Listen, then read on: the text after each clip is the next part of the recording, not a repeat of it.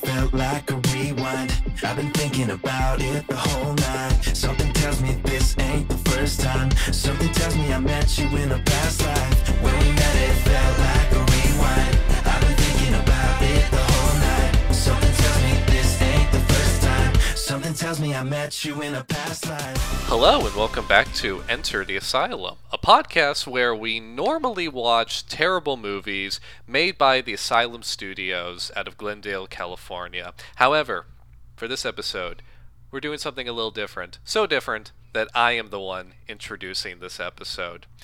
I saw a movie recently, a couple weeks ago. I beheld the insanity that was The Butterfly Effect. And so we are here to talk about it. I am your time-traveling host, John. I'm your frat/fraternity boy, Benjamin.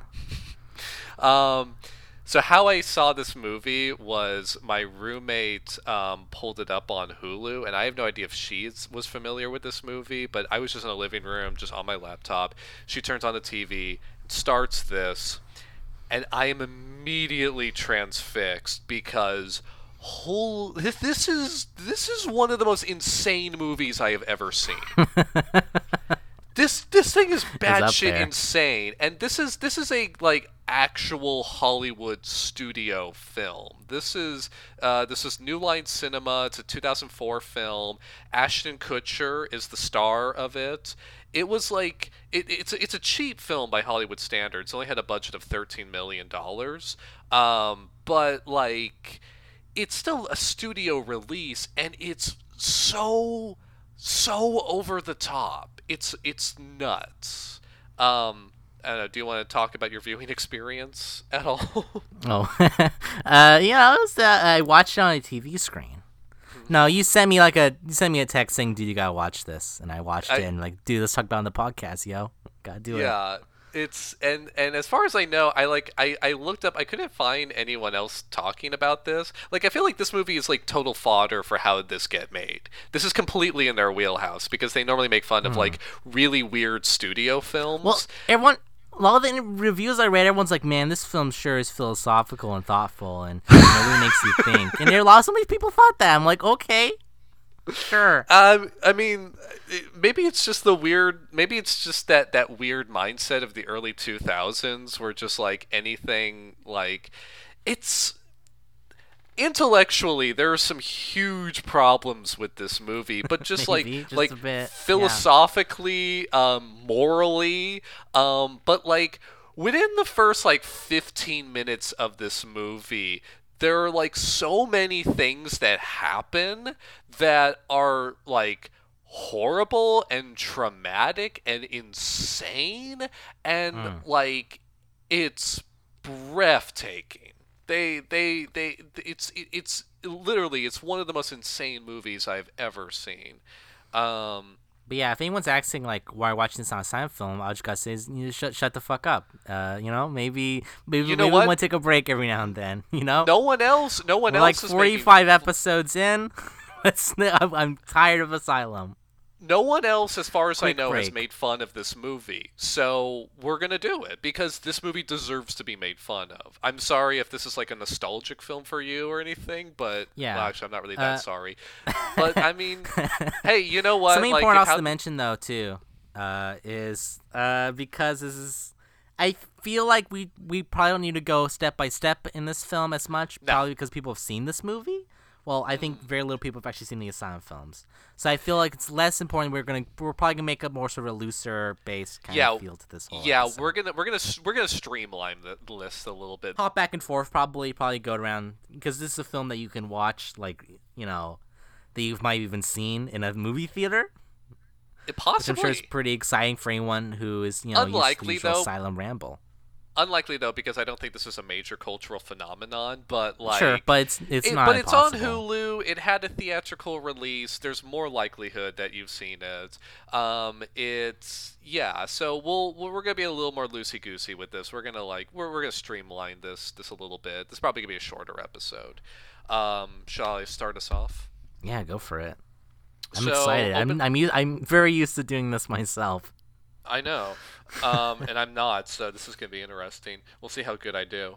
So the first scene of this movie is Ashton Kutcher being pursued by security guards. He's running down like a dark hallway, hides in an office, barricades the door, and Yep, is, I bet you're wondering how I got into this mess, huh?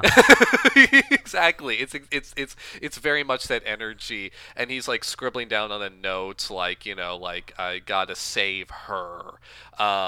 And then flashback, we're cutting back like I don't know, 10 years or something, but we're going back to when he was a kid. At So 7, I believe. Ashton Kutcher, it's not Ashton Kutcher playing the kid, but the character No, as a they kid, de-aged him. that's Hollywood for you.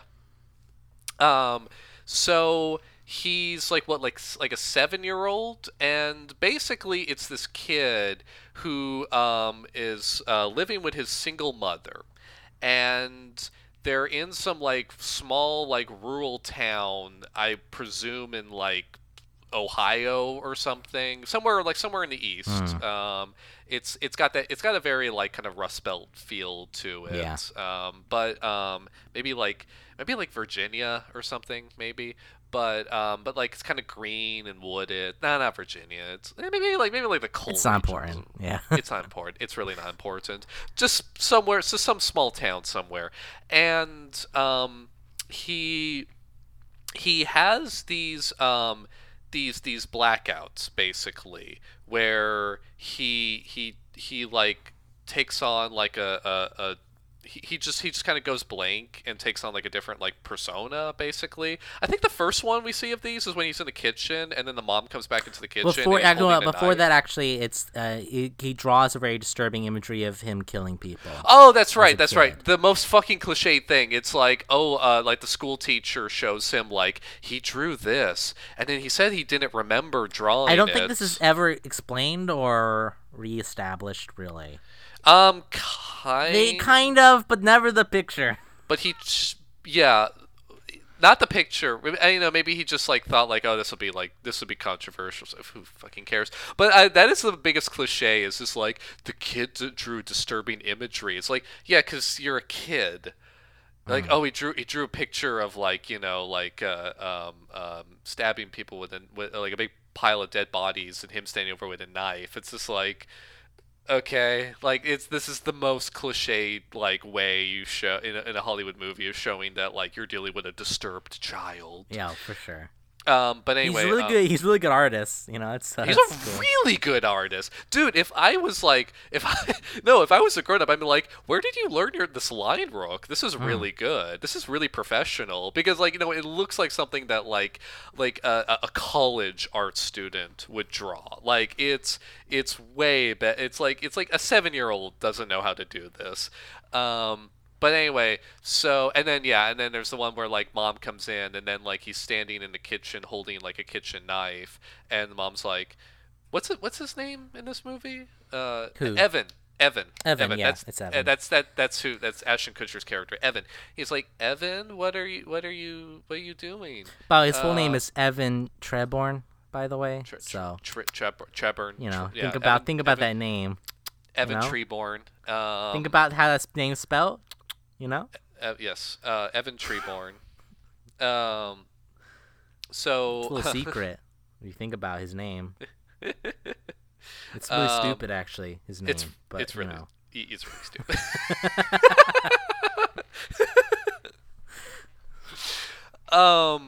God. Anyway, so he has these blackouts where basically he like goes rogue essentially, and then he doesn't remember what happened. So the next maybe 10 to 15 minutes of the movie are his insanely sadistic and awful upbringing in this small town, and I can't even remember everything that happens. But I can give you both. I watched it a little bit. Okay, but so let me think here. So starting off, okay, he goes hang out with his friends, his friend's dad, Kayla. Yeah, as well as Tommy. Kayla, and dad's like a pedophile who makes child pornography of his own children. So that's pretty traumatizing and awful, obviously. So goes over, plays with his friend Kayla, this girl who's about his age, and then her dad takes them down to the basement and tells them to take off their clothes so he can take pictures of them. And then he has a blackout during that scene, so he doesn't remember what happens there. And then afterwards, he goes to meet his dad. Oh yeah, so his and dad. And the dad seems to try and kill and strangle him. So his dad's in a mental institution. He's in he's in handcuffs, and so he goes into a room to talk to his dad, has a blackout, returns from it when his dad is trying to strangle him. So that's another blackout. What else? Is there the there's two. I believe after that it's the dynamite. The dynamite. I think by the dynamite he's like 13 or something. Like he's a teenager by this point. So he's been hanging out with Kayla this whole time. They're kind of sweet on each other. Kayla has a brother who is like really sadistic and a bully. He's a very cute little kid with very nice curly blonde hair. He's short. He's very tiny. He's like so 4 feet. short. He's so short. Like Evan is like twice the height of this kid, and this kid is able to intimidate everyone. This kid literally beats up adults. Yeah, and no one can stop him. And then there's another kid in this group. He's like the fat kid. He's like the designated fat kid of the group. Eldon, I think his name. I'm looking at it here. I believe it's Lenny. Oh, Lenny. Sorry. Eldon's the actor's name. Sorry. Lenny. So Tommy is the sadistic brother, and then Lenny, and that's from Wikipedia. That's how they phrase it, the sadistic brother. But that's a decent way of putting it. But you think this kid's so short, and he's able to so like cute intimidate and tiny, and he has nice everyone. Little curly blonde hair. So what else? After that, they go play they find a stick of dynamite in they have some house in his dad's basement where the pedophile pictures happen. So they find some dynamite and they're like, let's go like pull a prank with this. So they go to a really nice suburban house where they have this beautiful like mailbox that's carved into the like as an exact like miniature replica of the house itself, and it's like you open up the roof to like put the mail in. So they open it up to put the dynamite in, and I don't know how they thought this was gonna go well. But I guess they're thinking it's like, we're just gonna blow up this intricate model that they built, right. And like ha ha ha. But then so this isn't revealed. You know what? Let's jump around because fuck it. So. In the movie, it's not revealed, but basically the way it's presented is Evan blacks out, and then they're in the woods, and he doesn't understand what happened, but they're all like freaked out and panic and like, oh my god, oh shit, what are we gonna do? And Lenny is like particularly traumatized. I think he has a little inhaler, and so he has to keep like doing that. Yeah.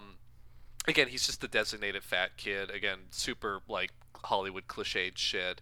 But he doesn't know what happened, and there's like police are involved and ambulances, and I think Lenny has like a heart attack or something, or no, an asthma attack, and so like the ambulance is called over that, and the mom's like, what happened? Like what do you do?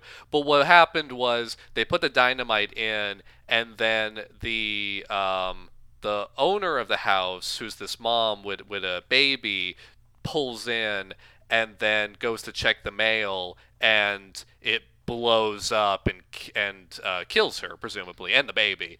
And so Evan's mom, I guess, realizing that like there's gonna be trouble, and knowing that her son it probably is telling the truth about not remembering this, but also knowing that like he was most definitely involved, they move out of town. Like they just get the fuck out of there. I think that covers everything. Not there's one more. There's one Tommy, more. Oh, the dog. Tommy the then dog. steals Evan's dog and proceeds and is planning to burn it alive in a bag. He's the wreck of the junkyard in the You would think the in dynamite one would be more woods. severe since they killed a person, but the dog is the final straw for The some dog reason. is the one that really drives him off, and I think again he blacks out. Evan blacks out, so you don't see what happens in this moment. There has to be some kind of flashback to explain what happened, I think. And these flashbacks are the timing of these blackouts it will become important later on, vitally important. But the okay, but yeah, what happens in this is Tommy puts Evan's dog in a bag, in a burlap sack, soaks the burlap sack with gasoline, and then burns the dog alive. And so when Evan comes back from his blackout, he's looking at like the charred remains of his dog. Again, all of this happens within the first 15 minutes of the movie, and I'm like, holy it's a fucking roller coaster of confusing, fucking horrible shit. events. What am I watching? Oh, and also the thing at the movie theater where Tommy beats up like Yeah. the ten. That's when employee of the they movie both theater. Kayla and Evan kiss, and that causes Tommy for some reason to berserk out. Right. Again, he's like 3 feet, 4 feet, and he's this tiny little midget kid. You know? He's 4 feet tall and is able to intimidate 6 feet. Like it's really weird. Also, isn't he wearing like a jean jacket or something? He has He's a very, little like, badass. He has has a fawn sort of look around about him. Yeah, the Fonz. That's it. He's dressed up like the Fonz, and that's how we know he's a bad guy. Oh God. Okay, so I think that covers all the crucial key kid stuff. But yeah, but Kayla and Tom, We're gonna go back to this kid stuff Evan. a lot, obviously. Oh, we're gonna be going back to this kid stuff a lot. But Because, this is just like the I set of forgot, the we forgot to premise. mention, this movie again is called The Butterfly Effect, which of course means, like we all know, it has been said that something as small as the flutter of a butterfly's wing can ultimately create a typhoon halfway around the world, which is a famous apparent quote from Chaos Theory. So there you go. But it How doesn't about even. that? It doesn't. It doesn't matter.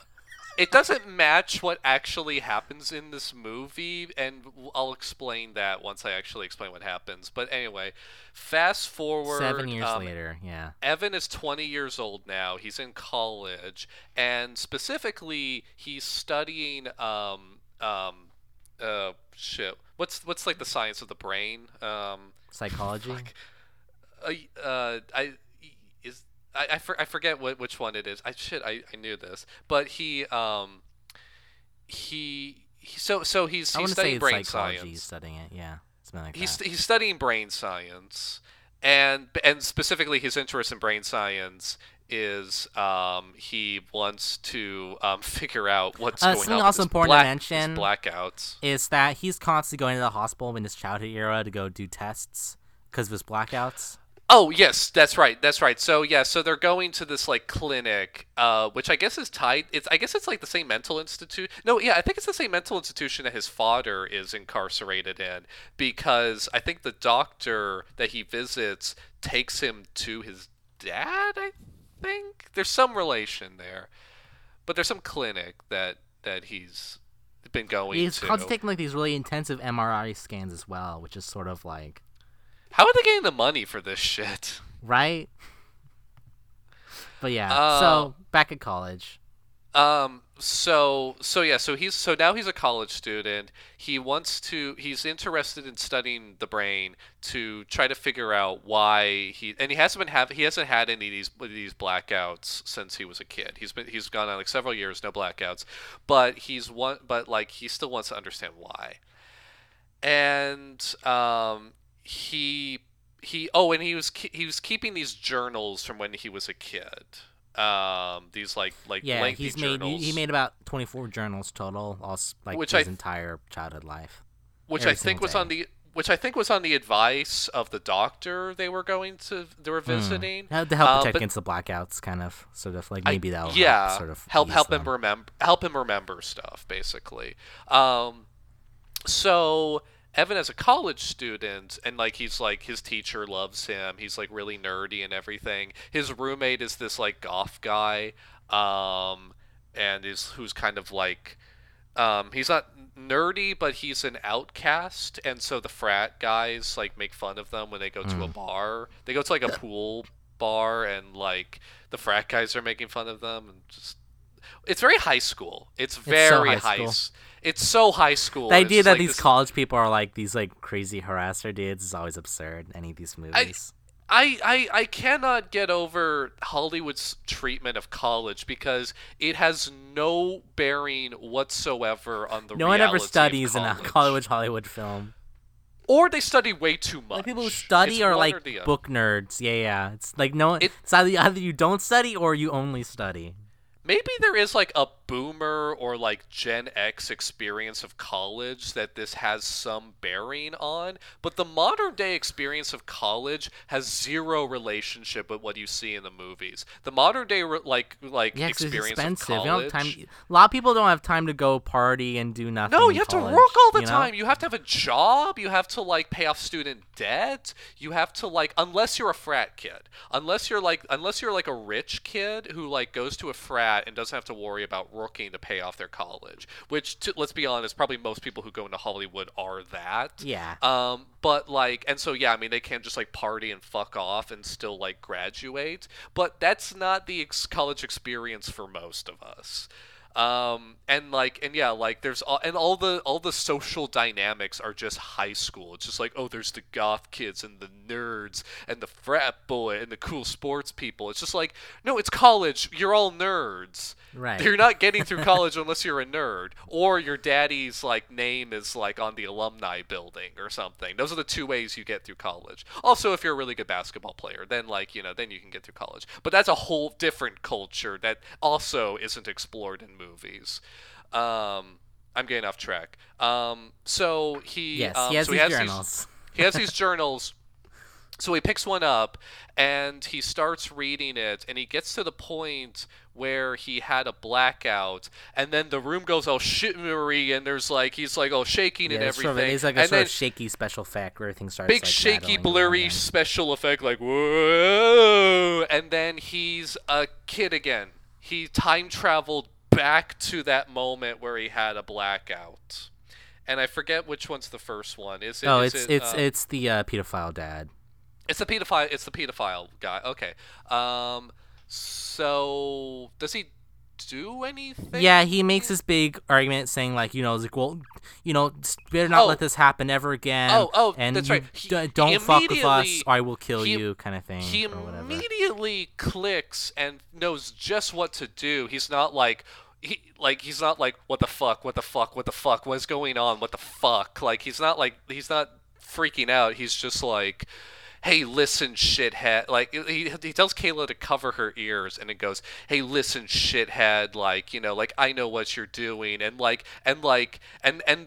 pedophile, the dad of Kayla and Tommy is like, what's going on? He's so intimidated by this 7-year-old telling him like, listen up, shithead, like you're gonna treat Kayla right, and like it's and he's so intimidated and just like, okay, it's like, you're a grown ass man, Right? like this wouldn't happen. It's these time abilities are strange because a lot of times it feels like they don't actually happen. There's some sort of weird like altered world event or something, You know what it feels like? It feels like in Evan's head, the thing that he wished he had said. Yeah, or like I guess his power is a weird sort of wish granter of sorts that doesn't really make a ton of sense. Yeah, it's 'Cause like it's not just going back in time; it's actively changing things. right. It's going back in time, and so he changes these moments, and then it has this huge effect on what happens. And he can only do this by fucking around with his journal, by erasing things and saying like, and then I did this, and then he's able to change time. He has to read because the of that journal. somehow. He has to read the journal, and it specifically has to be one of those moments where he blacked out. It specifically has to be one of those. And I don't know how that works. I don't know if he's blacking Didn't out explain because very well. those Also, are the movie kind of falls apart when you think about it a little bit too. Yeah, I don't Just know if thinking those about are it a little bit, the whole storyline kind of falls apart. the time loop element of this is hard to figure out because I don't know if those are the moments he blacked out because those are the moments he's time traveling to, or if those are the moments he blacked out, and therefore the only moments he can time travel to. I don't really understand how the time loop dynamics of this work, and they don't explain it at all. He just has this ability, and they're just like, okay, he can just do this. Don't ask. So he tells Kayla's pedophile dad not to pedophile her, which I don't think that's how that works, but whatever. I don't think that's how pedophiles perfectly. work, but okay. But also And tells suddenly, him yeah. tells him to be more Rein strict. in Tommy Be more, yeah. rein in Tommy more. Be more strict with Tommy. Treat Kayla like a total princess, but rein in Tommy. So he saps Havoc, goes back to where he was, like, at 20 years old, and now and as a 20-year-old man, he wakes up and he's in bed with a 20-year-old Kayla, and they are both in college now. And not only that, she's in a sorority and he's in a fraternity. And there's a little, like, sped up little, like, every time he comes back from one of these time jump, it goes back in time and comes back to the present. He forgets everything, and more importantly, forgets he even did it. No, really. he doesn't forget anything. That would make sense. No, he remembers everything. But what happens is there's this little sped up piece of footage where it shows, like, a very, very quick glimpse of the life that now was actually led. Now that Evans what I meant by forget everything was that he's always so incredibly confused every time he does this ability. Oh yeah. No, he's a complete fucking idiot. But he so this is how he can figure out what is happened, although he's really bad at this, but like, and then he goes like and then it gets a nosebleed. Which I am so fucking sick of this trope of nosebleeds being equal mind power, being the visual indicator of, like, mental power. They do this in Beyond Two Souls, for crying out loud. Like, it's so cliched. It's like, oh, how do we show that, like, he's having the mental rush? Nosebleed. It's always a fucking nosebleed. But anyway, so he's a frat boy. That doesn't make any sense to me, but okay. No. But he's a frat boy. She's a sorority girl. Also, the fact that she's in college is kind of weird. Oh, I'm sorry. We failed to establish something. Before he read the journal, he decided to go back to his old town and visit Kayla, and Kayla is working as a waitress in a shitty diner where she's always getting sexually harassed. So she has had a shitty life. She's like, because he's trying to investigate his blackouts, so he goes to Kayla to ask, what happened in this time period? Yeah. What happened when your She's father pretty pissed off at this, because it's like, not unreasonably. You came here just for that kind of thing? Not unreasonably so, because he's basically going there to ask her what Remember happened. traumatizing moment? Yeah, what happened when your father took us down to the basement and, like, and then I came to and we were naked? Like, what happened there? It's just like, I think you can kind of piece together what happened there. And I understand Evan is the biggest idiot. He's so fucking stupid. So, like, I understand his curiosity and wanting to know what happens, but he has no tact whatsoever. And she gets, like, rightfully mad at him. And it's just like, the thought about the other people's sort of, like, comfort and safety, too. He never cares about the other people's sort of, like, well-being. No, he just fucks around. And so, yeah, he's not that, he's in love with Kayla, but, like, he has no real consideration for her feelings. And so it's just like, I'm in love with her. You're just constantly told that he's in love with her. And I guess she likes him too. And actually, you are specifically told that yeah, she does like him too. But Kayla's rightfully mad about this. It's just like, you know what, you had it easy because you don't have to remember this shit, but I do. I have to live with the memories of this shit. And so she's had I feel bad. He's not fair. And so so she's had a shitty life, and she has a dead-end job in this shitty town that she can't escape from. So in this new timeline where I should also mention Lenny too, who's like, Lenny's not Lenny involved. Oh, Lenny is sort Lenny- of this weird thing where he's up in his like mother. He still lives with his mother, and he's just kind of like. oh, that's I right. guess That's he's right. been like he's like his brain's been like such damage to the point where he's kind of like so I guess he's so sort of basically vegetable he's like. so It's he's confusing. so he's not vegetable like. What it is that he is completely retreated He's showing into himself. he's showing sort of I guess what he would be to stereotypical autistic behavior, I Yes. guess, but he's not Yes. previously in the movie though. No, right? no. He so it's is like not. It is not. Yes, exactly. No, this is actually kind of borderline offensive. Is that he is like as a grown up as an adult, he's just living with his mom and he makes model airplanes. And this is established because he liked making a model plane when he was a kid. He was working on it. And as an adult, this is his one obsession. He doesn't leave the house. He barely speaks. And so yeah, like it's like, oh, he's autistic. But he doesn't like it's not established that he's autistic or anything. It's just sort of the tropes. I of would be surprised if the autism. show's the movie's implying that you can become autistic or something like that. It's not, but like yeah, like in all there are timelines in this movie where like Evan goes back and changes things, and Lenny is like a normal no, I shouldn't say normal, that's an offensive term, but like a socially well-adjusted person. Whereas autism is like a genetic thing, and so like I understand like trauma. It's like I guess what they're saying is like, oh, he was so traumatized. Yeah, so by the traumatized he's sort of reverted dynamite back in- to like he- a more simple state or whatever.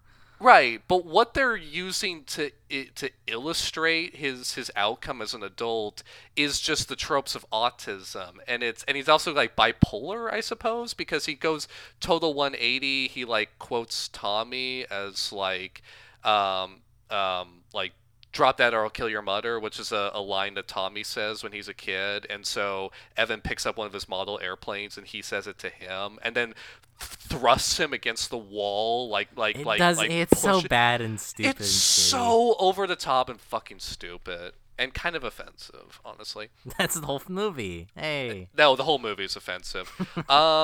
So in this new timeline that he has established, this is getting confusing because there's multiple timelines, but in this new timeline he's established where he went back and But that's the real reason why he goes back and he starts reading the journals is because he realizes what a shitty. because every life time everyone's he lived. does this, he fucks something up and he has to go back and fix it. But the second timeline is my favorite because, and it's the one I have like the most to say about, because he's gone back and he's made the pedophile dad not pedophile Kayla. So Kayla grew up and wound up not only going to college but joining a sorority. And then Which Tommy, makes- Tommy also goes to prison too because And he Tom- doesn't change. Tommy goes to prison because the pedophile dad reined him in so much that he abused him and like took out all his anger on Tommy. So this one thing that this 7-year-old told a pedophile like Change everything.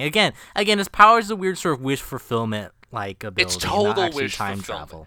It's total wish. It's time travel plus wish fulfillment. It's really weird. No, you're right. It's more wish fulfillment.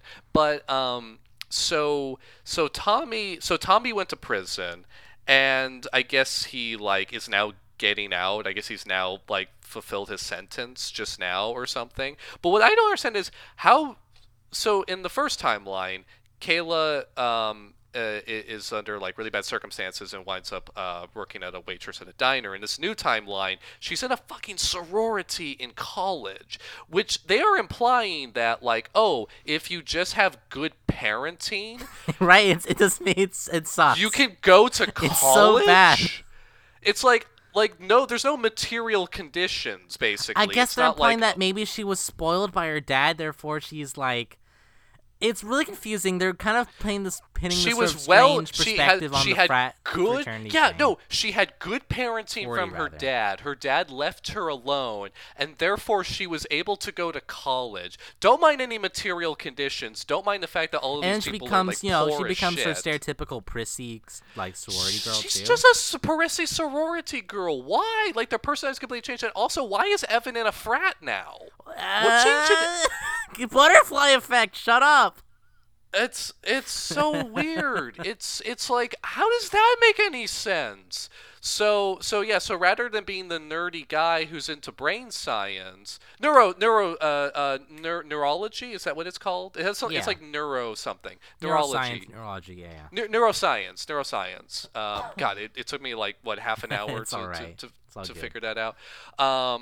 But he so rather than being, and so he goes to his professor and asks him like, hey, like I'm sorry I wasn't able to get the paper like in on time.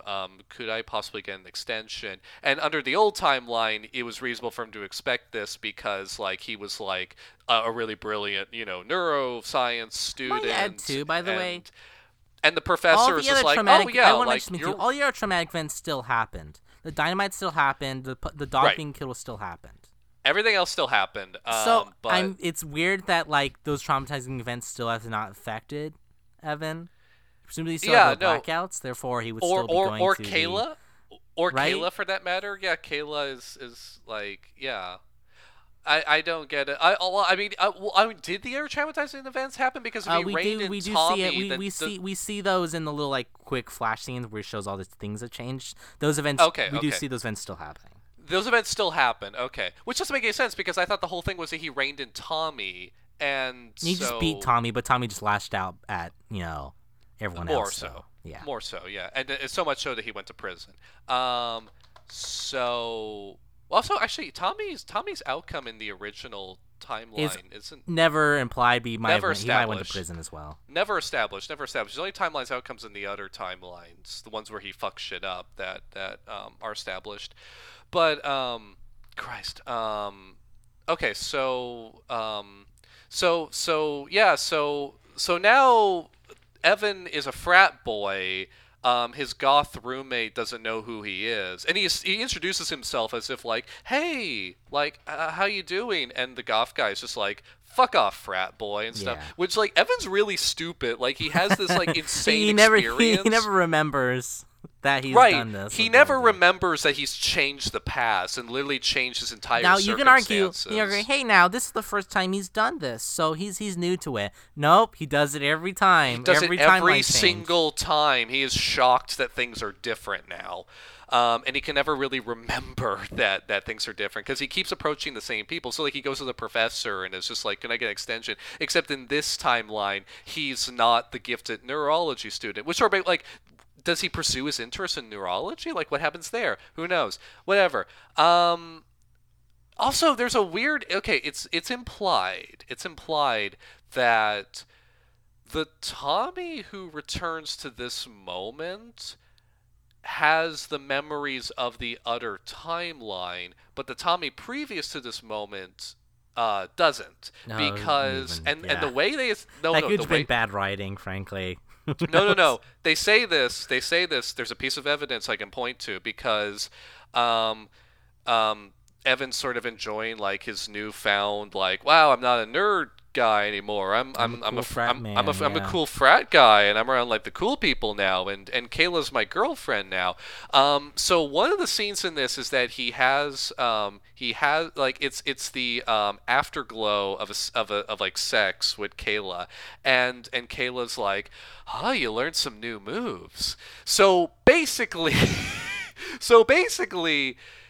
Kayla and Evan have been like childhood sweethearts. They've always been dating. They've always been dating each other. And because this Evan is from a different timeline and has the memories from that different timeline, basically it means he's brought in memory, like other sexual memories. And he does Right. have this like, so like he's with other Yeah. people. Yeah. Don't Which worry oh, about which actually it raises an important question. Does the Evan of each of these timelines does that Evan die when our Evan enters that timeline? Oh, now this is okay. You're entering Because- a very. This is a classic time travel shenanigan parable situation thing. I'm basically don't think about it. Don't question it. It's not I'm- like the answer is death is hard to describe, right? 'Cause it's still you. Yeah. you're more or less just kind of your mindset has changed, and he still technically has the memories of that previous timeline, sort of, because we see him flash back, but he's also an idiot who doesn't really want to reflect on it. He has the memories of the new timeline, but he's always the old timeline too. Yeah, like the Evan, which I imagine is very complicated and hard to understand. The Evan we follow is like always retains his memories from the previous timeline, so he knows he's changing stuff. But like, is this like are these parallel universes? Is he going between universes, or is this a time loop situation? But then each time he's changing one of these things, he would be changing substantial things. Like he would be like there would be the question of like whether he would even have the journals. But no, he still has them. The journal thing is weird because the journals are always really consistent in the sense how they're always written and seemingly they never. The journals never change. The journals never change. Yeah, the journals never change. Which, yeah. Oh God. Anyway, so they're happy with each other. They're enjoying their college life together. He's a little weirded out and kind of confused, but he's sort of happy still. But like, hey, I fixed everything. Kayla wasn't abused. Oh, this is awesome. Lenny's still fucked, but whatever. But wait a minute though. Tommy just broke out of prison. No, I think did he break out of prison or he just finished his sentence? Who can say? Either way, I thought he just finished his sentence. Evan for some reason. I thought he just finished his sentence. It was Lenny was his roommate. No, he's a frat. Lenny's not his roommate. That's later. We never actually see where Evan lives because he's currently sleeping at the sorority. So yeah, he lives in the frat house, which is what frat people do. Yeah. That's right. We see the frat house. We see him doing an initiation ceremony, and he's like really awkward and like feels very uncomfortable about it. But he's able to jump back. He's like this is a scene where he sort of jumps back into his old current timeline self, his new timeline self, where he's able to recite the entire Alpha Omega pledge or whatever. This doesn't make sense because I mean, like you show him like he's gaining the memories of the new timeline, so that's how you establish that he knows what has happened. But then also he doesn't because he keeps being shown things and he's like, oh, I see what happened. It was like, what's the point of the little montage sequence where you speed it up and you show like everything that happened? And, right. No, he's just literally just dropped in and it's just sort of like, what's this? Where am I? Anyway, so Tommy has left prison, finds them because Tommy does not like the fact that he's dating his sister, and beats up Evan, and Evan kills retaliates, and ends up killing Tommy. Evan fucking kills Tommy. He has this sort of like breakdown thing. He has this breakdown thing. I guess like all of his pent up rage towards Tommy, if both timelines or whatever, causes him to rage out and then kill Tommy. And immediately goes to prison for this. Evan immediately goes to prison for this. Yeah. And this prison scene is the most amazing over-the-top thing. It is whatever the most cliched, offensive depiction of prison you could summon in your mind, this movie has it. It is so nuts. Like, it's like lots of jokes about prison rape and also it doesn't even make sense that he's in prison. Apparently there hasn't been a trial yet. No, it's just instantly.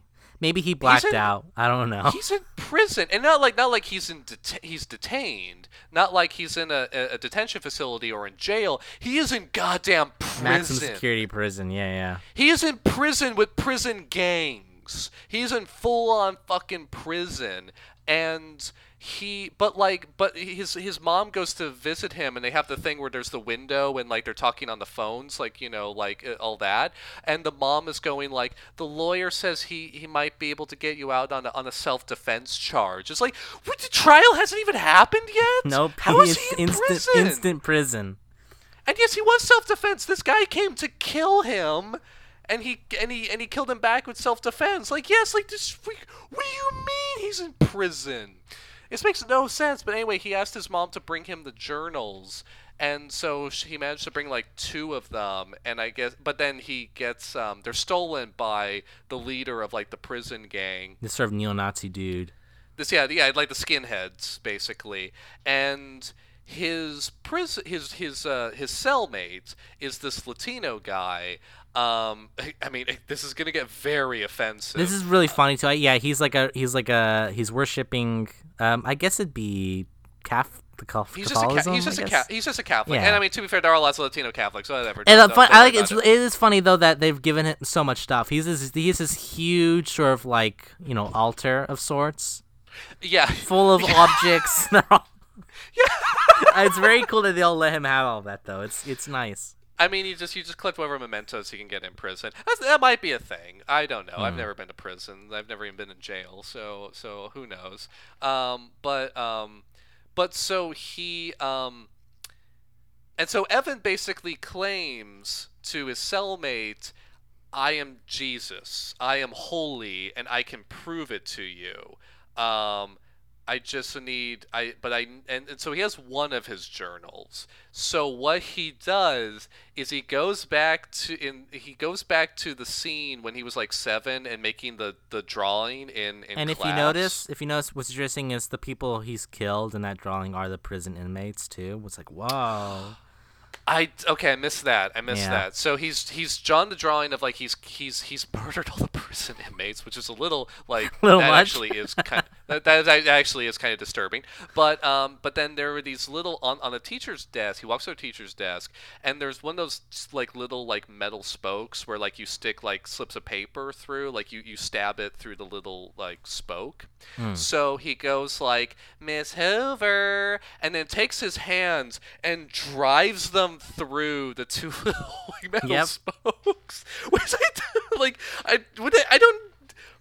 Fine. I don't know what that would cause, but it would be great. I feel like that, like, and literally the only implication this has is he comes back to the present in jail. He's still in prison. I feel like this would have greater implications, like your son tried to stab himself in school. Like, I feel like there would be greater implications for that than what happens. But literally, all it is he comes back to the prison and he has like the scars from where he stabbed himself through his palms, like Jesus getting the nails through the cross. And so his Latino cellmate is like, "Holy shit! This doesn't make like, any fucking okay, sense. you're the real deal." This does not make any goddamn sense, right? Because first of all, if we follow the previous rules of a timeline, he would have already had that, which wouldn't have been a surprising Latino person because he already seen them. But they just materialize out of thin air. You're 'cause right. He's changed like You're the right. past. You're right. It They doesn't make any sense at all. It sucks, and it ruins like it's a huge plot hole that I can't believe they sort of ignore. I didn't even realize that. You're right, because the whole thing about like, wow, you have like new sex moves and whatnot. The what they're saying is that it's the Evan of that timeline now being like replaced with the Evan who also has the memories of the other timeline. But in this new timeline he's established, he would have already had those scars. But they materialize out of nowhere. Oh, like, people look like shit. It sucks. It's so bad, and it doesn't make any sense. Oh Again, shit! his I didn't power even is like think of more that. wish fulfillment than time travel. Oh shit! I didn't even think of that. Oh man. Okay, yeah. Fuck. This movie sucks. So yeah, this guy, his inmate is like, his fellow inmate is all shocked and surprised that the wounds that materialized out of nowhere. Like he really. So he is agrees. Jesus. So he agrees to help him get the other journals back from the skinhead gang leader who This stole Jesus them. thing's really funny, by the way. Keep this sort of like Jesus sort of like concept in your mind, by the way. Oh, This whole idea that he's Jesus. Yeah. So he through a convoluted thing where basically he tells like the skinhead leader like, okay, I'll suck your dick, like literally like I'll suck Pretty your much. dick. It's fuck like man. And so like so Sucks. and so this Awful. kid's just like that's what I want to hear. Like, it's like zips his pants and then like Evan like It's right there in before front of him. everybody. I mean, Well, no, he's in a cell, basically. Yeah, but yeah, but, I mean, I but the mean, cell's open. But the everything's- cell's open and everything. And then as like he's like staring at it, like at the dick, like pulls out a switchblade and stabs him in the Yeah, dick. And you then know. his Latino cellmate runs in, stabs the other guy, and then like he runs over, like grabs like the thing, and then like the Latino guy's like closing the cell door, like holding everyone off. Suddenly a hordes of prison inmates come rising out of nowhere and start trying to get in there. Very zombie-like, and like Yeah. they're reaching their hands through the bars, and Evan's like hurriedly like reading like the journal to like go back in time. I forget where does he go now? Does he go to? He I goes guess he back has to Dynamite. He tries to yes, fix because that. he has He to wants fix to stop Tommy from killing him. He has to stop Tommy in order to stop him from going to prison and then breaking out or being released and then trying to kill him and then sending Evan to prison. What is he? So he goes to the Dynamite. When does he go? At one point, he goes back to the moment in the mental asylum where he met his dad as a kid. His dad is choking him, and I don't remember where this happens in the movie, but it's Yeah. kind of disconnected from everything else. I think that's when he started sort of fucking around with stuff like a little bit later on. Okay, so maybe I should come back to this. Yeah, I'll come back to this later. But yeah, so the Dynamite thing. What does he do in the Dynamite thing? I remember what he does in the Dynamite thing. He they put the Dynamite in, and Well, you 'cause know he goes what? back to, I'll be honest. Yeah. It might not be the Dynamite thing. It might have been the dog thing was changed actually instead. Thinking about it, he goes to the No. dog thing. I know, right? Oh. Because the amputee thing was the final time sequence. He goes back to stop his dog from getting killed because I guess he thinks that's the moment when, again, for some reason, killing the dog is the moment when Tommy goes too far. So he goes back to the dog thing, and then he fucks up. He Okay. basically says, "Okay, Lenny, I'm gonna give you this knife, and you're gonna know Right. when to use it." yes, and he pretty much says, he's like, yes. "All right, Lenny, it's not, you're it's gonna not, it's try not a and-" knife.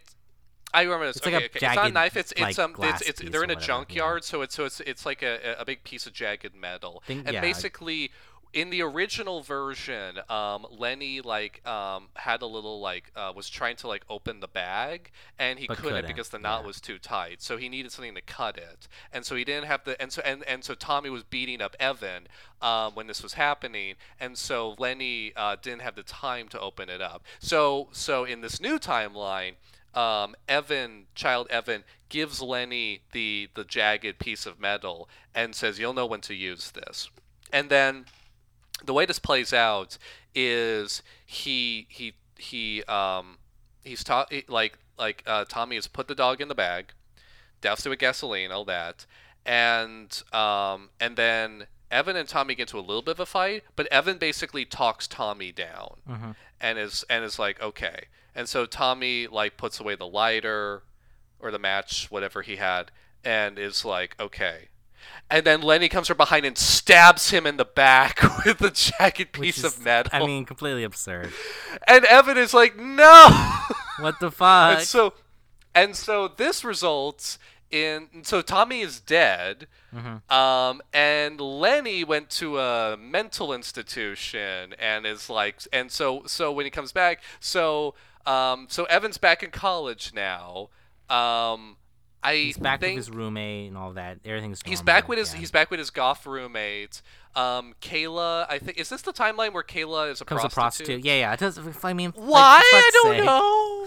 I don't know why, but okay. Again, basically, if you had the good childhood, then you get to go to college, and if you have the bad childhood, then you become a prostitute. And that shit is so overdone. Like, oh my god. Yeah. Again, it's all the most cliched shit. But Lenny. And basically he goes to see Lenny in the mental institution. I don't know how he's able to do this. I think he has to sneak in. You might even like that mental institution seems open, like it's open think he had doors to steal a policy where you just key. can walk in anytime you want. I think he had to steal a key. I don't remember how this worked. But But he again, manages to get in there. isn't there a great case? The fucking near shitty Hollywood stereotype is the crazy mental asylum where everyone's just sort of walking in the hallways like zombies. I fucking Oh my hate god, that I trope. forgot about that. But for some reason, Lenny is strapped to his bed. Again, doesn't chained make any down. sense. Completely He did this absurd. He did this one thing as a kid, basically. And now that he's he's strapped a in mental forever. institution for life. And so and so so and I get Lenny is basically like you told me to do it, and like Wait, what? Evan doesn't push back on this. Evan should be like, I didn't tell you to stab That's completely him. insane, Lenny. But Lenny does say, like, you knew what was going to happen, didn't you? And so he does blame Evan for that, and Evan sort of admits, like, yeah, but what he should be saying is like, I didn't know you were gonna stab him. Right. I didn't tell you to do that, you fucking maniac. So I think this is when he goes back to see his dad. He goes back to that moment where his dad was choking him as a kid when he went to see his dad at the mental Sort of question him a institution. bit, like, where the hell's my powers coming from, or whatever. And so what it turns out is that his powers are hereditary. His dad had the power to do this as well, to go back in time and change memories and thus like alter the future. And so the reason why he starts choking his kid is because in that moment his kid like, you know, comes in and reveals that he can do this. And so basically he tells him not to. He's like, it's not worth it. It drove me insane. I could never fix anything. And so basically he starts choking him because he wants this power to die with him. So yes, that's why he starts choking him. Okay, so basically, so the outcome he has now is, I think this is where he goes see Kayla, and Kayla's become a prostitute. Yeah. Why? I don't fucking know. Who cares? He also tries to explain to Kayla his powers too, but she doesn't buy any of it. And She actually, doesn't in really- fact, it makes her more pissed off than anything. It makes her else. more pissed off. It's just like, oh well, good job, basically. And she makes a great argument. Why the fuck would I ever be in a sorority? She says to him. Yeah. As he's trying to explain what happened. Yeah. And it's great point, Kayla. Why would he be in a fraternity? None of this makes any goddamn sense. Again, no. If you had the good parenting, you get to go to the sorority. But not too good parenting, or you go to the bad sorority land. You see, your life needs a mix of trauma and not trauma to stay in, to go to normal college. You know. I mean, a You certain can't- degree of, yeah. Jesus Christ. I love the depiction of college as like it's not material concerns don't bear any weight on it. It has nothing to do with like your class. It has nothing to do with like how much money your parents had or Purely like the upbringing, resources yeah. they had. It's just how good your upbringing was, like how good your parenting. Like, Too pampered, your go to parents. sorority. Not pampered enough, prostitute.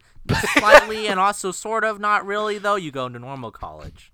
The other the big problem I have with this movie being called the butterfly effect is the concept of the butterfly effect, as you explained, is that a butterfly flaps its wings and it could create a typhoon. The idea behind this analogy is that even the most minute, seemingly irrelevant of events can have huge implications. This is also a reference to beyond- another. This is a reference to a classic novel where these dudes go back in time to hunt dinosaurs, and they fuck up and they end up stepping on a butterfly and ends up changing the future dramatically.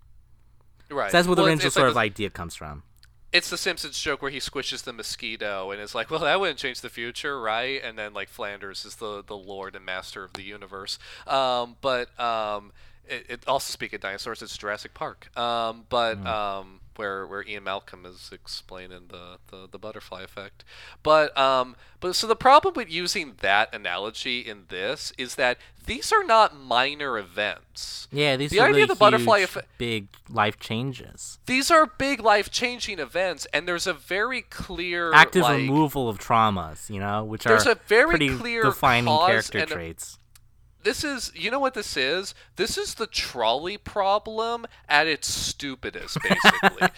the trolley problem is an incredibly stupid concept because all of these philosophical, basically that's what this is. This movie is like a philosophical student gone insane and like wrote a script, because the whole problem with there's so many issues with the trolley problem, but probably the biggest one is your presumption that you know.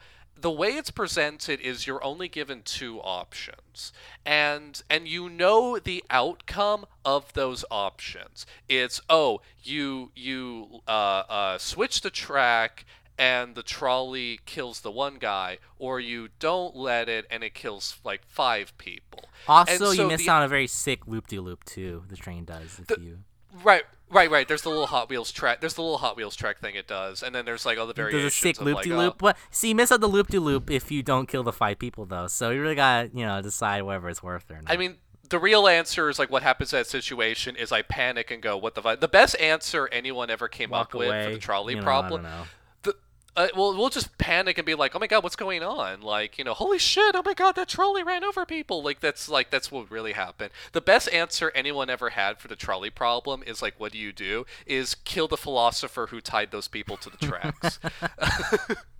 But the problem with all of these philosophical questions, and there's like a billion versions of these, and they often have to do with something like bombs, like like the Iraq War was basically justified by a variation of the trolley problem. Like, what if like it turns out he has WMDs and then lots of people die? Like, we could kill a few people now to prevent millions of deaths. That was literally the justification for the Iraq War. The problem with applying the trolley problem to real life is in real life, not everything's cut and dry. You don't live in an abstract environment where you understand, where there is a limited number of outcomes, and you understand the implications, the effect of those choices in full. In real life, there's an infinite amount of choices and outcomes, and the world can spiral off in directions that you do not understand. The butterfly effect is actually kind of a good way of explaining this, because moments that seem totally irrelevant and minute and extremely minor in the present time can have implications that are so beyond your understanding in the future.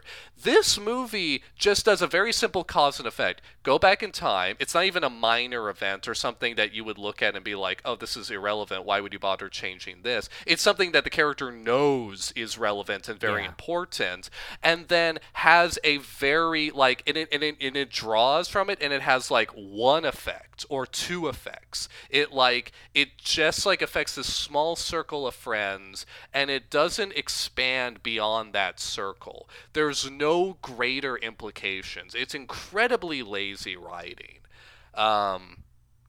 Anyway. Yeah. What happens now? Well, the dynamite.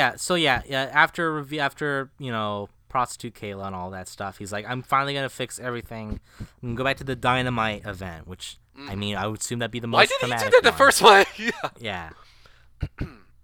I guess because he had to figure out what happened. I guess because he literally didn't know what happened, and so he had to figure out what happened in order to decide that that's something he should change.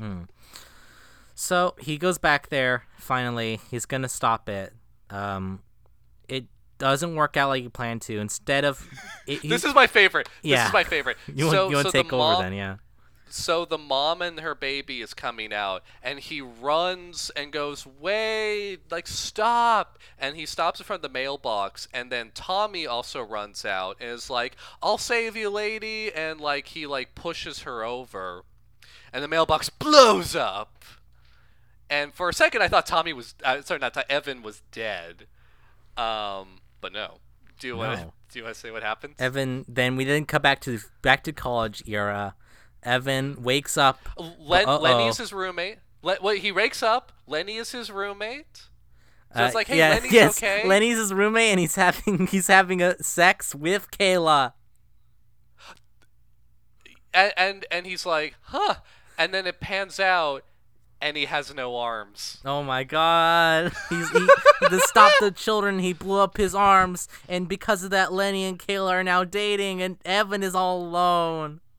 Evan, so Evan is bound to. So I think he also has no legs. Yeah, he's a full amputee. He's a full amputee.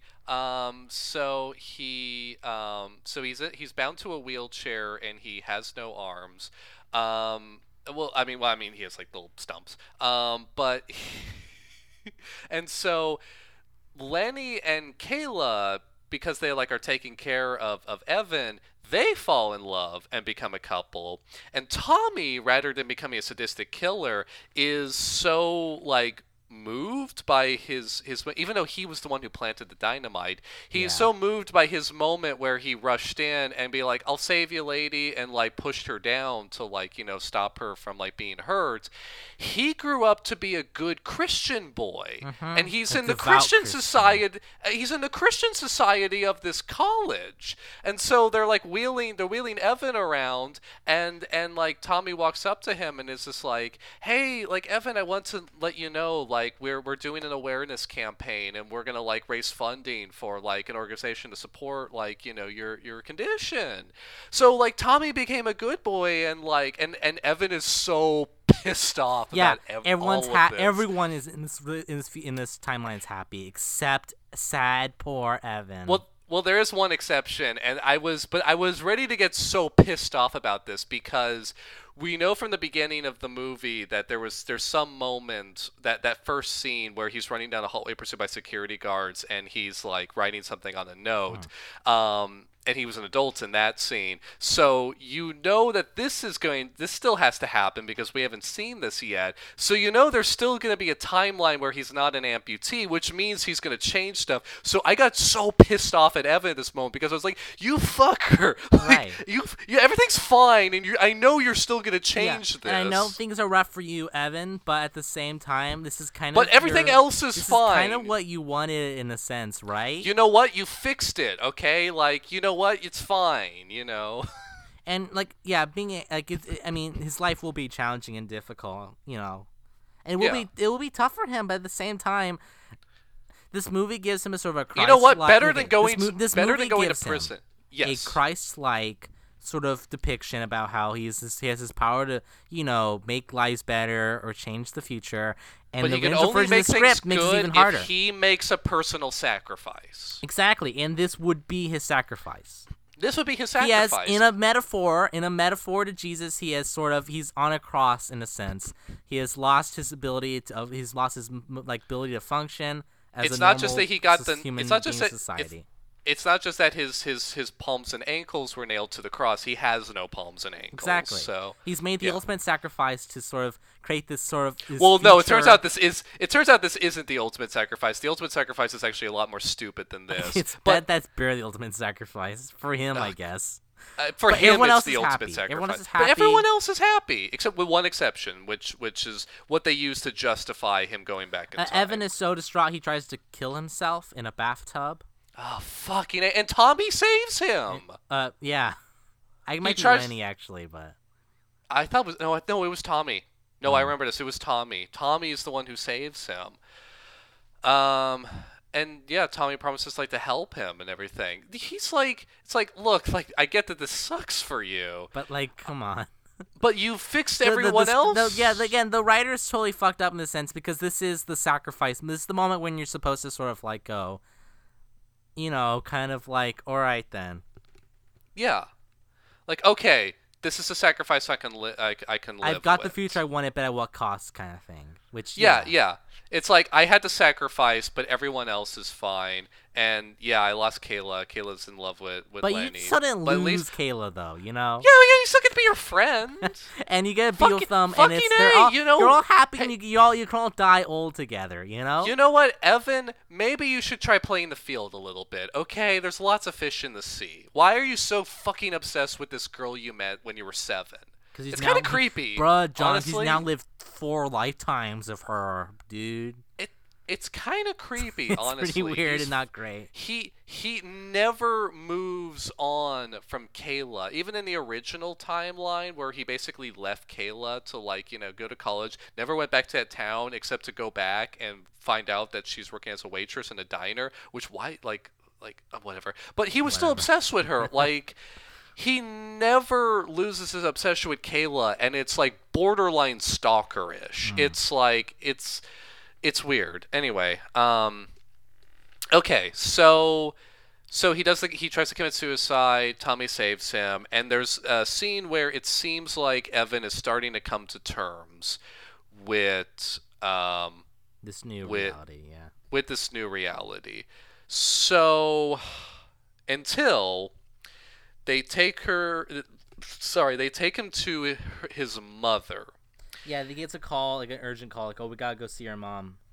and he doesn't know this. He doesn't have the knowledge of the timeline he has entered, because he goes there and he finds out that his mom has lung cancer because she chain smoked 10 packs a day Like- after her son became an amputee. Like, fuck off. Honestly, it sucks so bad. It's the worst. Again, we're only like 7 years into the future, so like I don't know if lung cancer forms that fast. Right? I understand like mom's under stress and so probably did some unhealthy habits, but this is so like cause and effect that is like so stupid. It's so linear and stupid. And so this is the only justification the filmmakers offer for why Evan has to go back in time again, because it's like, oh, now I have to save my mom. It's so contrived. I love that though. It's just like, but he goes into the hospital and takes one look at his mom and goes like, you chain smoked 10 packs a day because I blew my arms off. Right? It sucks. It's so The bad. writers gave up at that point. Like, yeah, we gotta give a reason why he wants to go back to make it look like it's justified or whatever. Right, to make it look justified and not like he's a selfish prick. So back in the college dorm, Lenny gets him the journals. The journals are still there, I guess, Yeah. and they never change. The journals never change. Again, the he journals are. he do have no more arm though, so I don't know how he wrote the other ones, but whatever. I guess they just stop at a certain point. I guess they only go up to the dynamite incident. So now he tries to show like he's gonna go back and he's gonna fix this. I think this is where he goes back to the kitchen scene where he's holding the knife, but this doesn't. For some reason, this one doesn't work. It doesn't make a ton of sense. I'm not sure what he's trying to do. I guess he can't concentrate or something. So like he goes back, and then it's that scene from early on in the movie where the mom came into the kitchen and Evan's just there, sort of like, what happened? Why am I holding the knife? And it's just because he couldn't. He like comes back too early, and he's like, oh, I couldn't make that rook. What does he do at this point? Well, okay, instead now, here's his final move is that, I'm not entirely sure why, but I think he goes back to one of his blackout points when he's taking, like, he's at the doctor, and he's going through those, like, kind of those, his, like, tests or whatever. He goes back there, I think, to figure something out, or maybe to go, like, do something. I can't remember why he even does this. He might not even have a reason.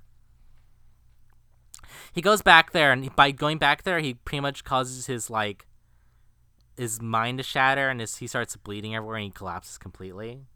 I guess the idea is like he's accumulating the knowledge of like 7 timelines by this point. It's too much for his brain to handle, so the nosebleeds become more common. And he collapses completely, and then he sort of wakes up in this new timeline where he's now like a he's a mental patient. He's a patient at the hospital.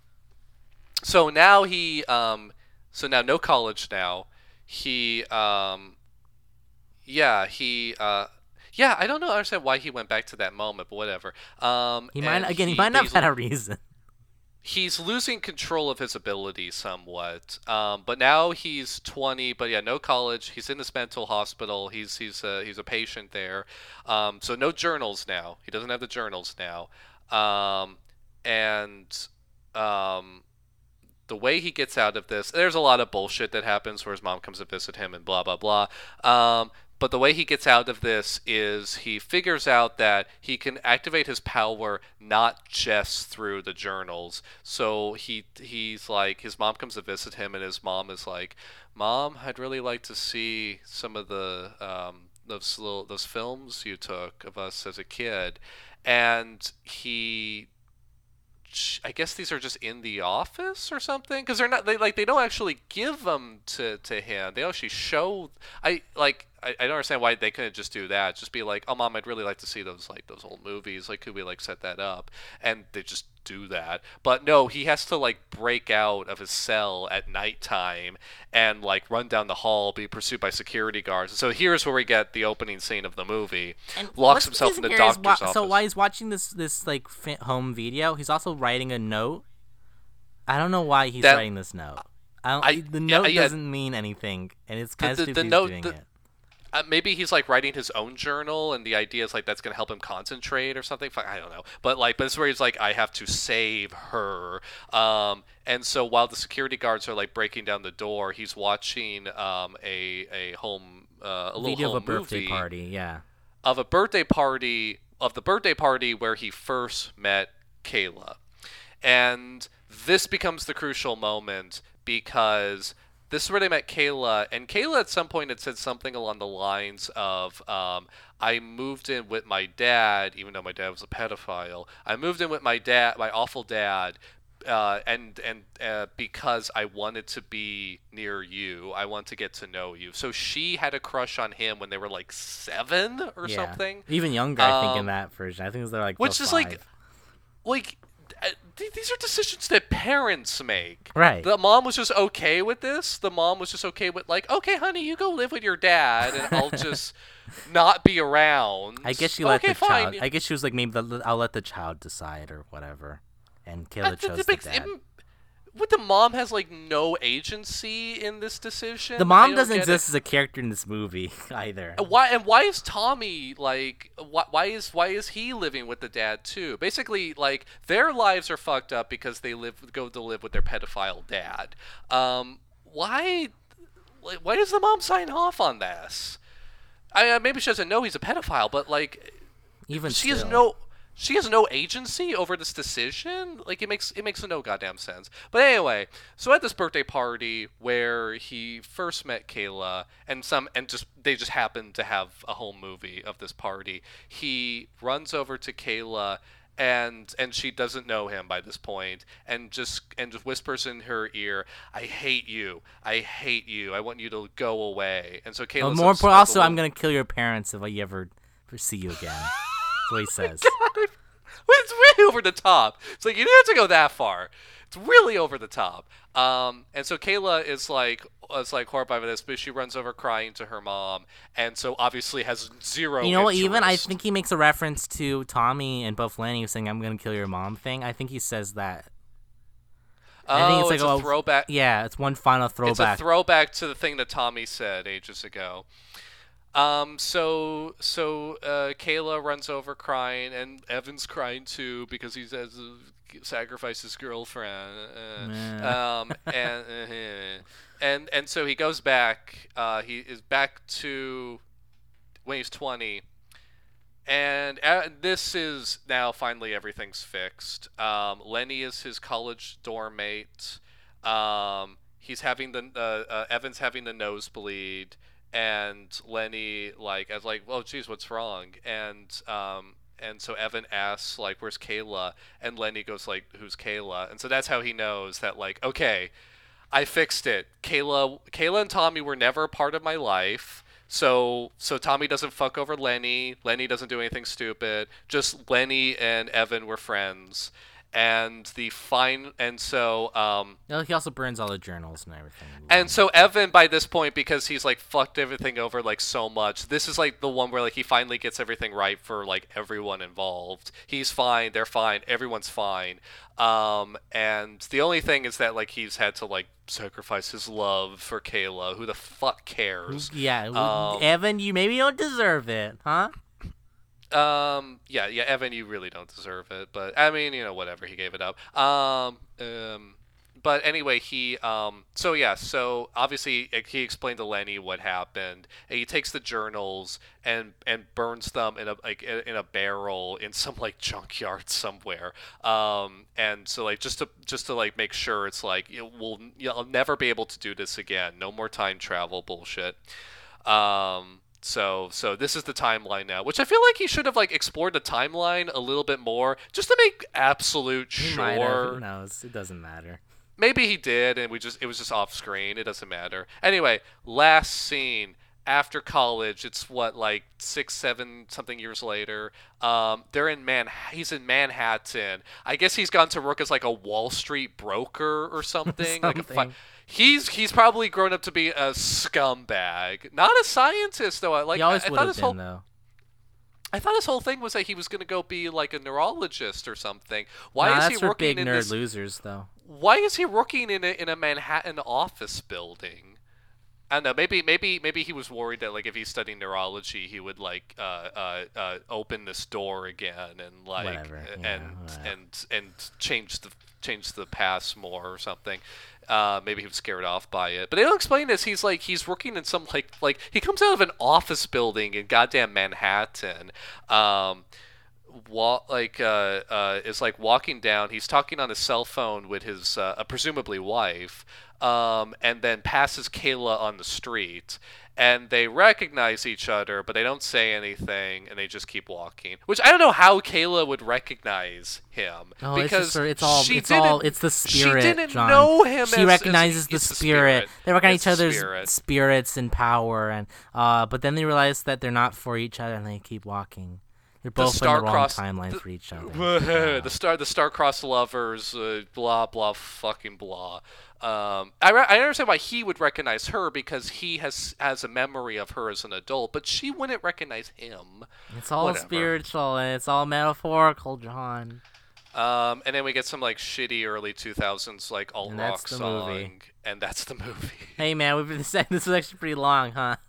Oh, this actually went on a long time. I thought this was gonna be a short one. We have a lot to complain about. We skipped over so much shit. I mean, we did a comprehensive telling. I think we like touched on every scene, but like we flew through so much shit. We just like went like yeah, and then this happens.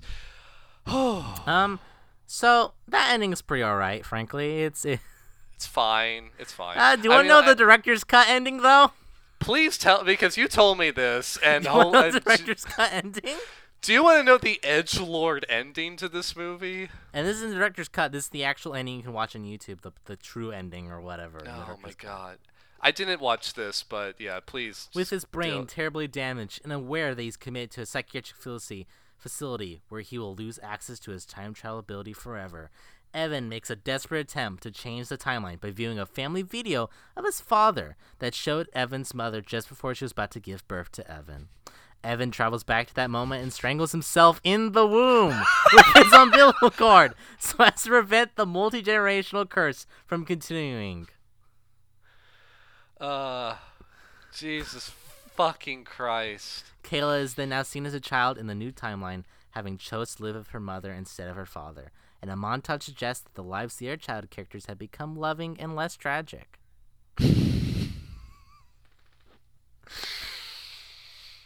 Fight yourself in the womb. That's just but that would break the time loop, because if there's no child to grow up to become Evan, then how does Evan come out of the future to strangles him? So he's the baby. Wait, how is he as a baby? Okay, you watch this. So what, does the baby start like grabbing with the umbilical cord with its little hands? Yeah, and he sort of spins around the womb a bit and he chokes himself. Don't listen. Don't think about it. A baby's brain is barely formed by that point. I guess. The baby's brain is barely formed by that point. What does he come in and just have all the memory from the other timelines, and it's just like the brain bulges, and I feel like that would kill you instantly, honestly. Probably. Also, I mean, think of the mother. You know, I mean, I don't know.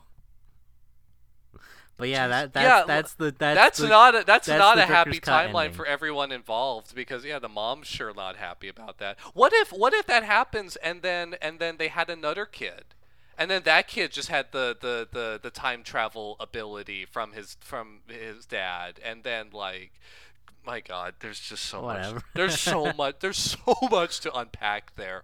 Want to have a little bit more to unpack too? Oh, go for it. In the early versions of the script, the character of Evan was originally Chris Treborn. When the T is moved over, it becomes Christ Reborn.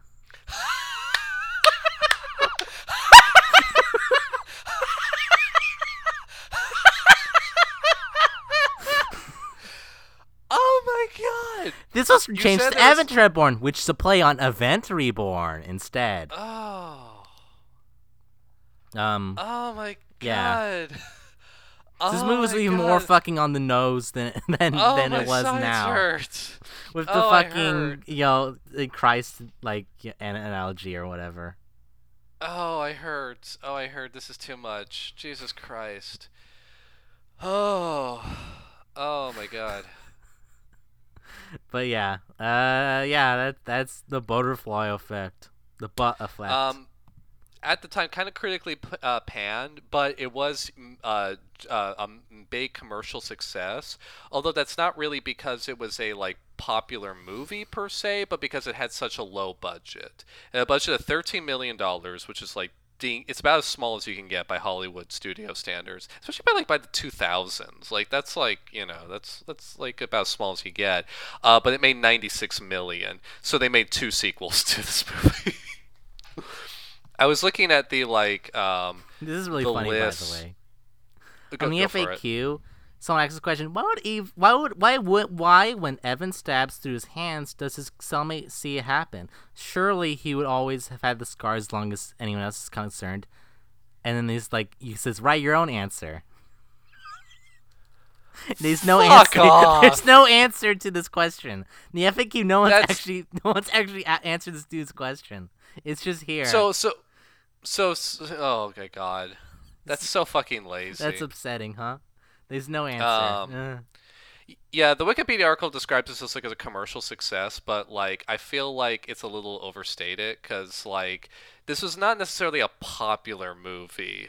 So so to get a sense of what the popular movies in 2004 was when this movie came out, I looked up the list of the highest grossing films in 2004, and this is worldwide gross. The Butterfly Effect comes in at number 62. So it's pretty far down the list, but what shocked me going through this list was how many of these movies I have seen. Because it has the 100 top grossing movies, and so here's the highest, the biggest one was Shrek 2. Sure. Followed by Harry Potter and the Prisoner of Azkaban.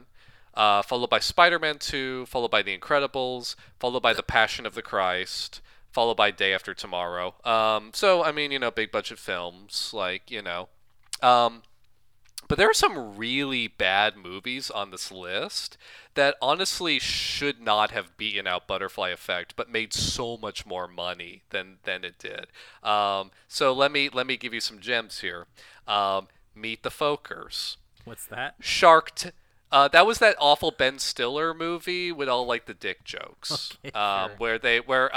where Ben Stiller, the entire joke of that movie is that Ben Stiller plays a character whose family name is Foker, so everyone sees it and thinks fucker. Oh, that's very funny. That's the joke of that movie. So that came in number 7. Number 9 is Shark Tale. Awesome. Cool. That film's it's so good, huh? Yeah. A few decent ones after that. So number 10 is Ocean's 12 with the sequel to Ocean's 11. That one was all right. iRobot's number 11. National Treasure is number 12. Fucking classic. But then The Polar Express is number 13, and that one was shit. Weird film, yeah.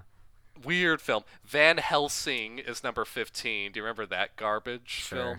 Number 22 is Lemony Snicket's A Series of Unfortunate Events, the garbage one with Jim Carrey. Mm-hmm. Number 24 is Garfield the Movie. Garfield the Movie beat out The Butterfly Effect, which I actually think the butterfly. Maybe I don't actually know. think I actually think The Butterfly Effect should have beaten out. I think it's a better movie than Garfield the Movie. The Grudge is number 27. That's actually a good movie. I feel like that one should be higher up on the list. Here's a good one for number 28. Scooby-Doo 2: Monsters Unleashed. People really like that film for some reason. Oh, number 31 is Alien vs. Predator. How is that so low on the list? That should be so much higher up. 32 is Starsky and Hutch, the one with Owen Wilson and Ben Stiller. That one's all right. But then the one after that is Dodgeball, a true underdog story, which is a garbage movie. The SpongeBob SquarePants movie is number 37. That one should be so much higher. Blade Trinity. I'm skipping through some of these. I'm just kind of pulling out the ones I Yeah. recognize. Resident Evil Apocalypse. Remember that? That one came at number 41. That one should not have beaten Butterfly Effect. Should even be on the list, right? Oh, God. Let's see. So now I'm really skipping over a bunch here. Finding Neverland. Hidalgo. That was a really boring movie. The Chronicles of Riddick. Saw at number 53. That was amazing. Dawn of the Dead. That was right after that. Kung Fu Hustle. Hellboy. Hellboy's at number 57. Hellboy is such a good movie, and it comes in so low on this list. I don't know how. 13 going on 30. That one is garbage. That's the one about the teenager who suddenly becomes an adult. That one's garbage. Christmas with the Cranks. Christmas with the Cranks with Tim Allen. It barely beat out the Butterfly Effect. So I'm skipping over. So number 62, Butterfly Effect. So I skipped over a whole bunch. But you want to know some movies that the Butterfly Effect beat that Give made me it. more money? Okay, so number 65. This one's really shocking. The Butterfly Effect made about $6 million more dollars than this movie. Anchorman. Okay. It beat out Anchorman, which is a fucking cult classic with like lots of memes that I see every day. I had never heard any like reference to the Butterfly Effect. Butterfly Effect beat out Anchorman. How? But here's a really good one. It beat out Catwoman. That's not surprising. Home on the Range, that like really weak ass Disney movie when Disney did not know what the fuck they were doing. It beat that one out. A really surprising one, Eternal Sunshine of the Spotless Mind, which was like a totally critically beloved. But Butterfly Effect managed to beat out that one. Butterfly Effect also beat out Around the World in 80 Days. You know, the fun one with Jackie Chan. Sure. I was like, people hate on that movie, but I actually really like that movie.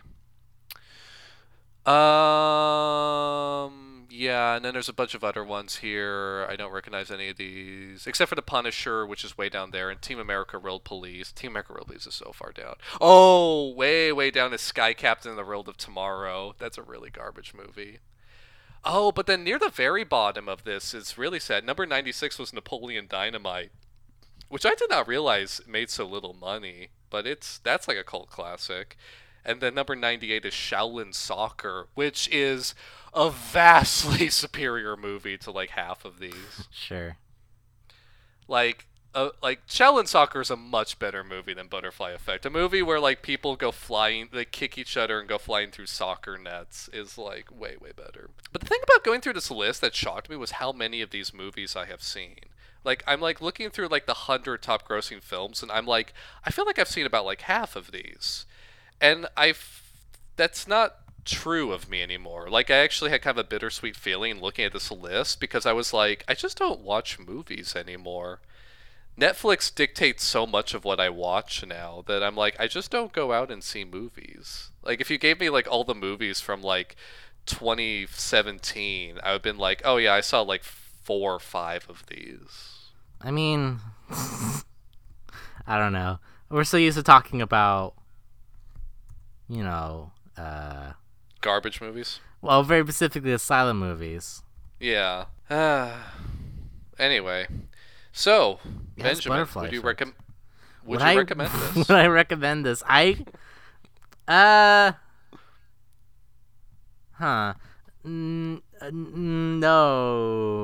I don't think so. I think I would, because it's so insane and over the top that like I started just laughing hysterically. I think the whole first half is kind of upsetting to watch to a certain extent, right? It's very upsetting in certain parts, and very offensive in other parts as well. It's a very classist film.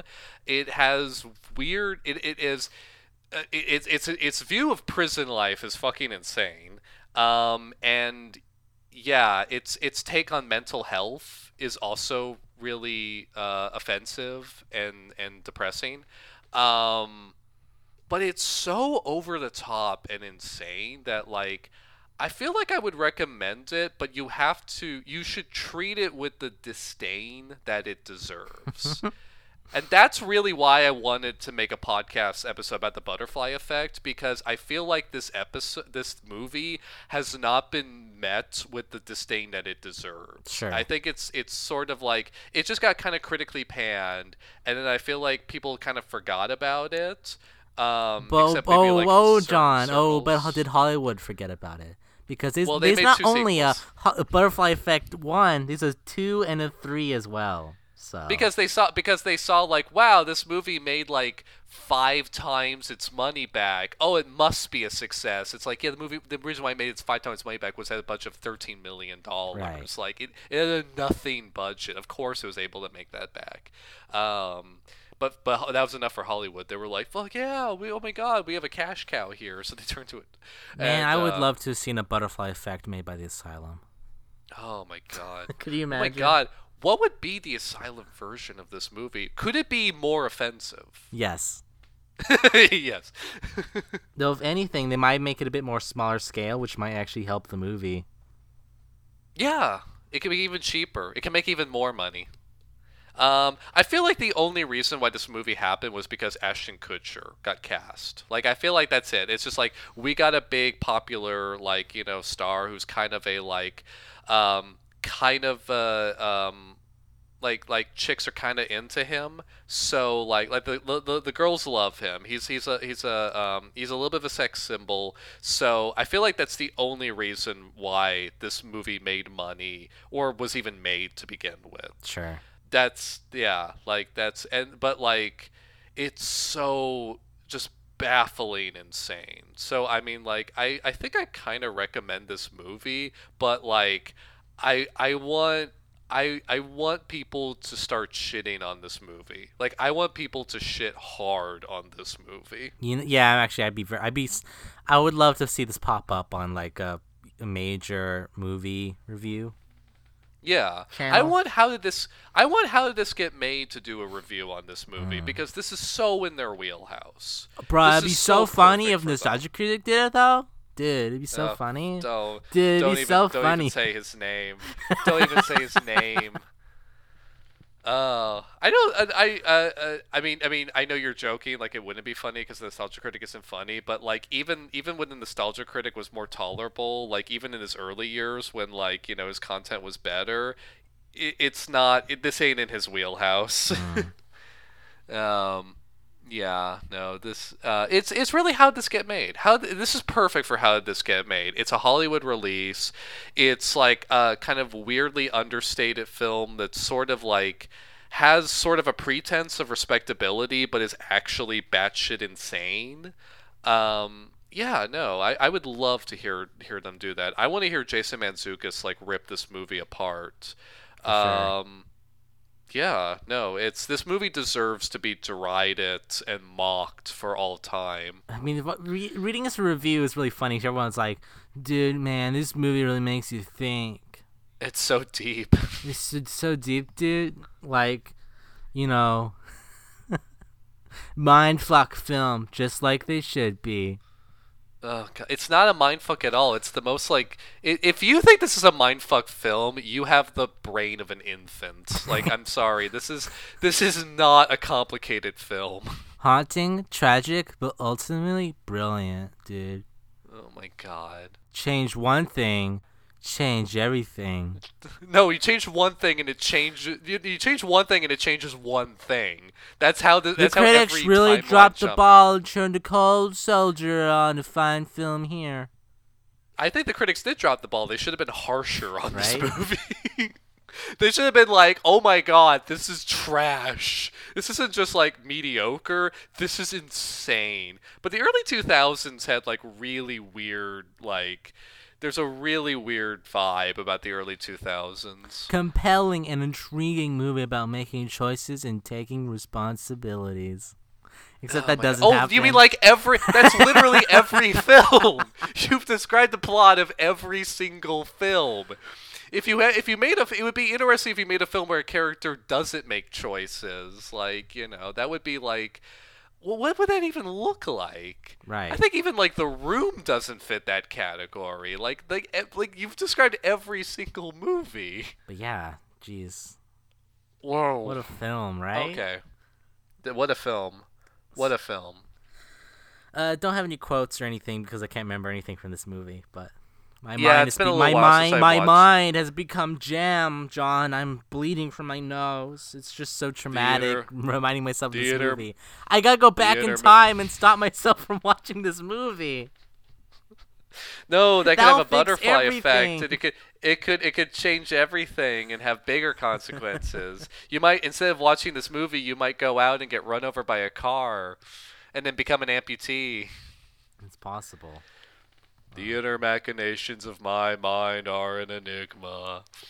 So that's so this has been an episode of Enter the Butterfly Effect. Yeah, we maybe look at 2 and 3 if it's worthwhile. Who knows? I'm curious. My instinct is that they did the sequels and they're being incredibly cheap and they won't have the insanity of this movie because this movie was so over the top. It actually made it interesting and compelling, but in the worst way possible. Yeah, so I imagine I have little faith that the sequels would capture that, but I am curious to see those at some point, and if they're worthwhile, maybe do it. But this is the one with Ashton Kutcher. This is the one that like a certain group of people fell in love with, and this is the one that should be torn down. A movie that we all forgot about needs to be resurrected and mocked. I'm down. Let's do it. Some people say there's sort of a slippery slope talking about this movie. It's not a silent film per se, but again, shut the fuck up. We're going to talk about what we want to talk on this podcast. No one's going to say that. No one's going to say that. No one cares. No one cares. But also, no one cares. Yeah. We'll be back to normal next time with Journey to the Center of the Earth. Oh God. We're back to shitty sci-fi book asylum movies. Not that the sci-fi books are bad, but the Asylum's interpretation of them typically shitty adaptations of sci-fi books. All right. Has that been a podcast? Yeah, it's been a podcast. If you if you have any wish fulfillment fantasies you want to fulfill by going back in time, tell us it at entertheasylumpodcast@gmail.com. If you have any like actual thoughts on this movie, because like we said, there's a higher likelihood that you, a viewer, would have actually seen this movie. Feel free to share them at entertheasylumpodcast@gmail.com. I think that's a podcast. Alrighty, thank you for hosting this one with me. Yeah, well, thank you for hosting it. All right. All right, everybody. Till next time, everybody. Bye.